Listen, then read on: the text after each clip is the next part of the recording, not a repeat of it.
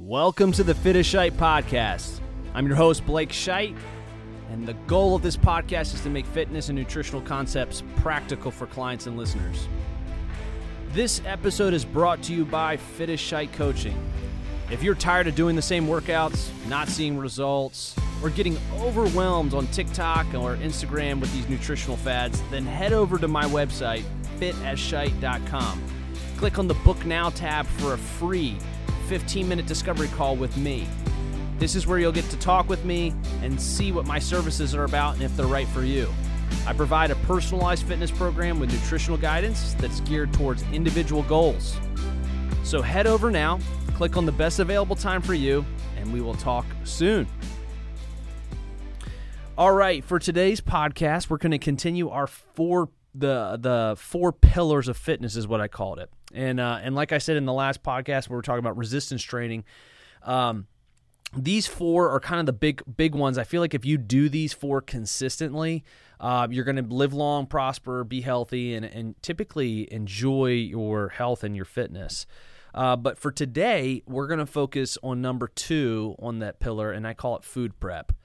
And the reason I think food prep is on there and not just nutrition in general is because I find that people who can't at least think through what they should eat in a strategic way. That's what I mean by food prep. I don't mean necessarily that you have to cook and store and put everything away. That is what I do, and if you follow me on Instagram, typically on weekends, you'll see that that's something my wife and I love to do.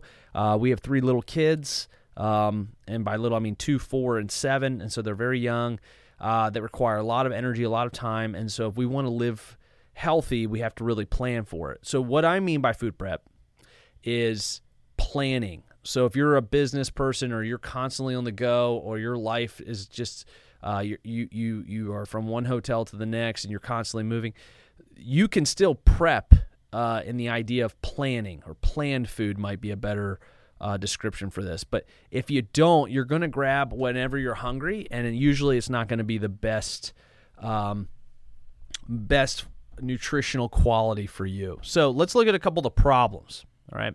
So I coach a lot of clients, and nutrition is always a big deal for them. And it is something we talk about, and it's near and dear to my heart because I have found that nutrition has been the key for me to change the body I want, to have the body I want. When I've gotten out of routine, it's the way I've gotten back into routine. It's really helped my mental health. It's helped my sleep. It's helped my my skin. It's helped all kinds of things. Nutrition is 80% of health and fitness. It really is. If you're not moving enough, that's a problem. If you're not exercising properly, that's a problem. But if you are doing all the things right, you're moving enough, you're getting enough sleep, and you're working out a lot, but you do not eat well, you're in trouble. And you cannot outwork a poor diet. That is a truth that is just continuing to prove itself with so many people who fail to come to this realization. But one of the key things I find is that many clients I work with think of it as something, and when I say food prep, I am talking about like making your food. It is the most ideal way that you could. If you can actually make your own food, it's always going to be healthier than if you buy it. But they always think of it as something that's consuming. It's not tasty, and it's not even sure what to cook or how much to cook. If you store it, how long do you store it for? Is it going to be good still? Does it still tasty? Am I going to hate it? Is it going to be too costly? And the answer is there are lots of questions there, and there are lots of simple answers that I have found to do this. I'll give you a real quick one on the last part. Is this too expensive? So my wife and I this was back maybe a year and a half ago. We made a bet. 1 month. I did the grocery shopping 1 week. She did the grocery shopping 1 week. And we tried to see who could get the best groceries, the most groceries in the shortest amount of time for the best price. So it was like really 2 things. It was you had to time yourself, and then you had to bring the receipt. And I fed our whole family one week. My wife says that I under provided on a lot of the foods that she needed, but and I selfishly got enough for what I needed throughout the week. But for the kids, maybe the snacks I went a little stingy on. So to give her credit there, that's probably more accurate. But I did win, and winning is all that matters. No, I'm just kidding. I did it for $165. I fed my whole family of 5. Now they're little; they don't eat quite as much as grown-ups or teenagers, by a lot actually. But still fed 5 people, including myself, and I eat a lot. I'm a 3,500 calorie guy. And we did that we food prepped the whole week, made it all. It was all healthy, tons of produce, tons of meat, and then quality snacks for kids for $165. I think my wife did it pretty consistently around $190. So I don't know what your grocery bills look like. But there is this whole myth or idea of if you want to eat healthy, you got to spend a ton of money. It's not true. If you think about actually that for the month, cost effectiveness for like a meal goes down to like, I don't know, $3 a meal almost. So it's cheaper than going to McDonald's and much, much healthier. So just throwing that out there. So recently, it's actually not recently anymore because I wrote this blog a long time ago. So I turned all my blogs that I've written for clients into these podcasts now. But let's say about 6 months ago, I went to a client's house. They're a married couple. I coach both of them. Really enjoy them. Great people. They'll remain nameless just for not embarrassing people on a podcast. Went over to their house and had a great time. My wife and I came over just to do some food prep with them, just to show them some of our trip, things that we do that work for us. We wound up making some breakfast frittatas with kale and bacon in it and a little bit of cheese. We talked about what the macronutrients were in each one, fats and carbs. We made some fish. We did some kale and peppers. We cooked up some chicken, and we did some sweet potatoes with olive oil and butter, and we did all kinds of things. And we try to keep our ingredients down to 5 ingredients per meal, right? That's always a good rule of thumb. I stole that from Marcus Philly. And I found that to be a really healthy way to just kind of keep it simple. If it's under 5 ingredients in the meal, you're usually going to do really well. But one of the things is that like I can't go into everyone's house and show them what we do. And even if we did, it doesn't work for you necessarily, right? That's what we do. That's what works for the Shite House. And it was a great time. We had a lot of fun, and I think they took some things out of that were helpful. But really what you have to do is just this takes time. Finding out what food prep is like trying to figure out a good routine when you've never worked out before of what works for you. You just got to do some trial and error. You got to get out there. You got to fail a little bit trying to go forward, and you're going to make a couple meals that just are nasty. You're going to make some meals that are going to be great, and you'll keep them in, and then you're going to get sick of them, and you're going to say, I don't want to eat that. And that's actually healthy. You want to rotate your meals enough so that your gut gets used to having enough different types of nutrients in it so that it doesn't get sick to those from having them too much.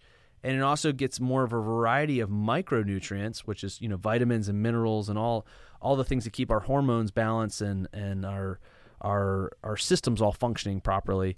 We need a good diet. We can't keep eating the same things over and over again. As a matter of fact, if I were going to evaluate myself, that's probably one of the weakest things I have in my own diet is that I'm such a routine person, and I don't get really sick of the same meals over and over again that I have to constantly rotate, make sure I'm doing that, or my digestion can get really upset, and that's not good for anybody. So while this is helpful to go in someone's house, while it's helpful to talk about what I do in nutrition, right, we really need to figure out what's best for you. And I would start with number 1, collecting data, okay? So before you even start trying to food prep and figure it all out, you need to figure out how much you need to be eating and how much, before that, how much you're actually eating, okay? So download like a MyFitnessPal or a Chronometer, or any kind of free tracking device online. They're all free. and just track for 3 days and see how much of the food you're consuming is whole foods. Think about your food hygiene. I had someone do this the other day as a nutrition client, and they talked about their breakfast was a Pop-Tart, their lunch was Chick-fil-A, and they hadn't had dinner yet, but it was probably going to be something quick and easy to grab, right? And at that point, I could say, oh my gosh, this is terrible. Or I could just say, hey, how do you just get better? And that's the mindset you have to have here, right? It's going from worse to better, not bad to good. So all food is good, right? All food is going to give us energy. All food is helpful. Some is more helpful than others. Some are a lot more helpful than others. And if you're looking for certain health goals, more energy, better moods, all those things, and you think that 90% of serotonin, which is your happy hormone, is made in your gut, then you really want to fuel that with the best quality you can get that you can afford. So, I made the comment earlier that you can eat healthy on a cheaper budget, and it's true. But if you want to go even healthier, you want to get like more organic and more, right from the farm kind of idea. You are going to spend more money. You don't have to. If you want, you can still have a good gut and health and all those things and not have to do that, in my opinion. If you can, though, you probably should. Not all of us can afford that, and that's understandable. But back on point, get on track. I have derailed myself a little bit. Solution 1, I would say get data. Track how much food you're eating and look to see what the quality is first. Then look to see what your macronutrients are, right? So what I mean by that is, how's your plate formed? Is it all carbs, starchy foods? Is it all fats, like you're eating tons of avocados and cheese and things like that? Or is it all protein? It probably isn't. It's probably very low protein. That's very typical. But that matters because your fats, carbs, and proteins, how you make that up, they carry different nutrients. They're different forms of energy, and they all play a very different role in the body. And depending on your goals, you want more of some and less of others. And that will be individualized. And I'll talk more about that in podcasts where I actually go through just fats, and I'll do a whole podcast on just carbs and a whole podcast on just proteins. But for right now, just try to see what the percentage is. And if you're hitting roughly around 25-30% on your protein, you're probably going to be doing pretty well on the other things. That's just kind of how the puzzle falls. But typically, I find most people who come back, they're 20 or under on their protein. And then third, so I said, what's the quality? Check the quality of foods on there. Number 2, check your macros. And then number 3, after you get the data, check how many calories you're consuming. Often, I have found that most people are under eating, right? So most people come in and they've yo-yo dieted most of the time. And when they do that, they are actually, they're creating more fat cells, okay? And fat cells don't go away. They shrink, but they don't actually completely go away, from what I understand, and the things I've read and listened to. You can shrink fat cells, but you can never actually fully get rid of fat cells, which is why, like, when you see someone who's obese, who loses a ton of weight, they have a lot of extra skin, right? Because there's that becomes a part of their flesh and their body. So anyways, I again have gotten off a little course here. How many calories are you consuming matters, because if you're not eating enough and then you want to up, calorie or your energy levels, the body will actually slow down its metabolism to survive, right? And this happens. I've seen this happen a lot in clients who have typically been in health and fitness for a long time, and they're over 45 and older. And the reason is because they just think caloric deficit, and essentially they've gone in a diet and never came out of that diet. And everyone who goes in a diet realizes that, and by diet I mean a caloric deficit, you're not eating less than you're actually burning, realizes that this is unsustainable, and the body has one real main goal, and that is to survive. And so while the body is trying to survive, you have this caloric deficit, and the body has to slow all the processes down in that deficit so that the body can continue to survive.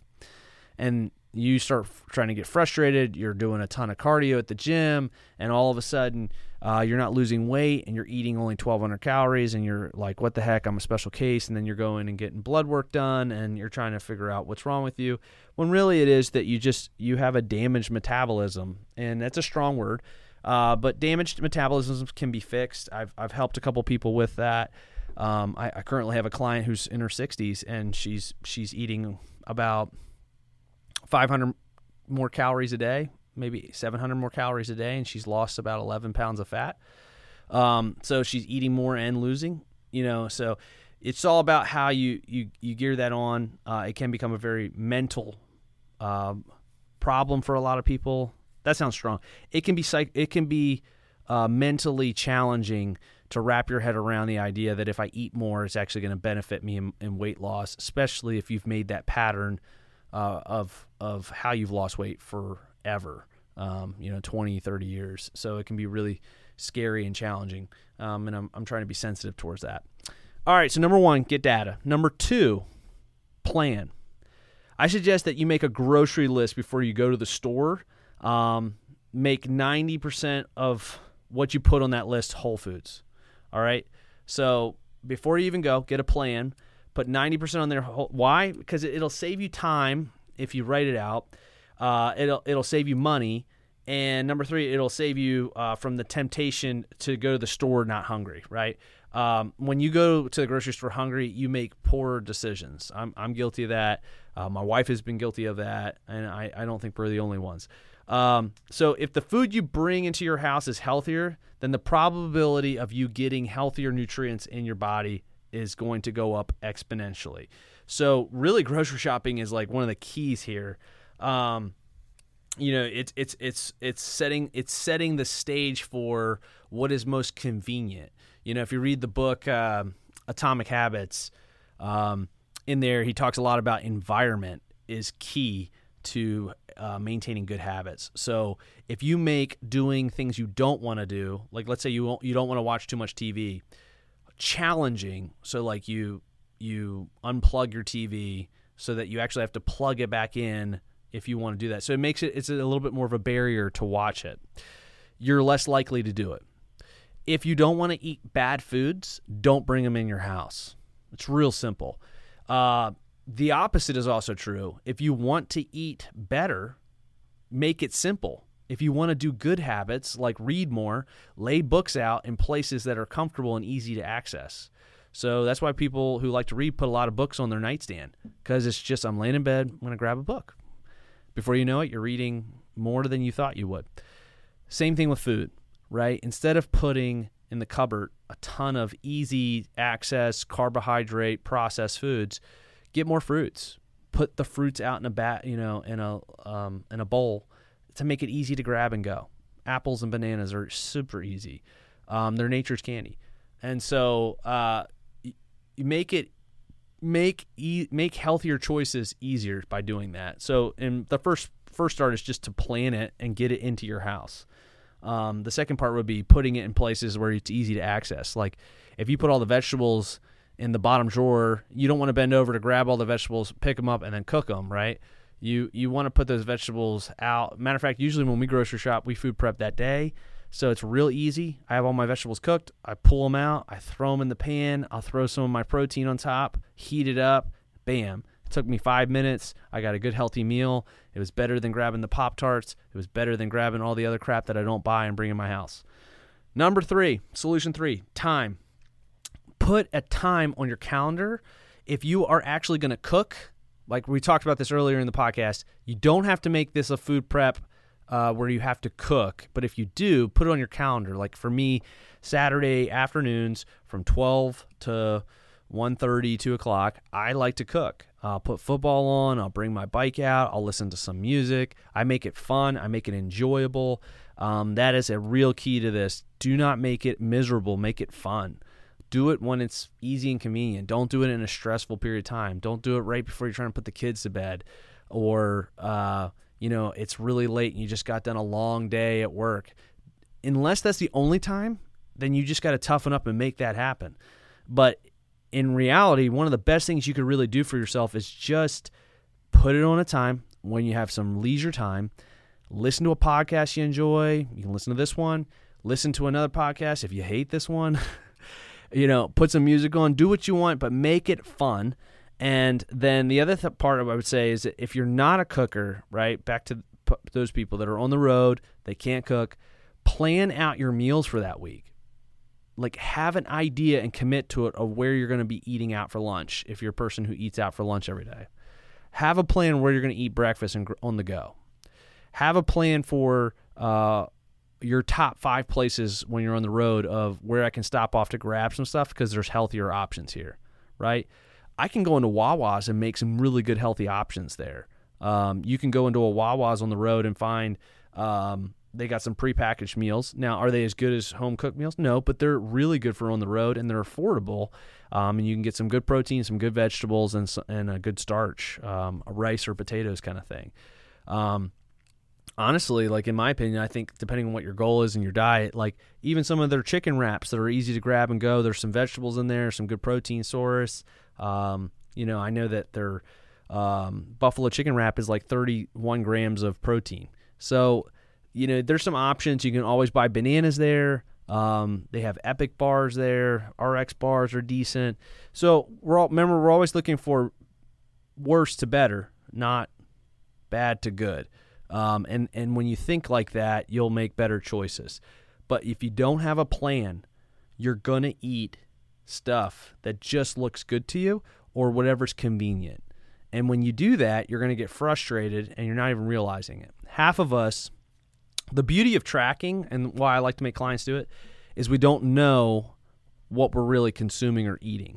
I'm talking about quality and I'm talking about calories. And yes, I said earlier that I think most people undereat, but they undereat and they undereat quality too. So you're undereating quality and you're undereating quantity.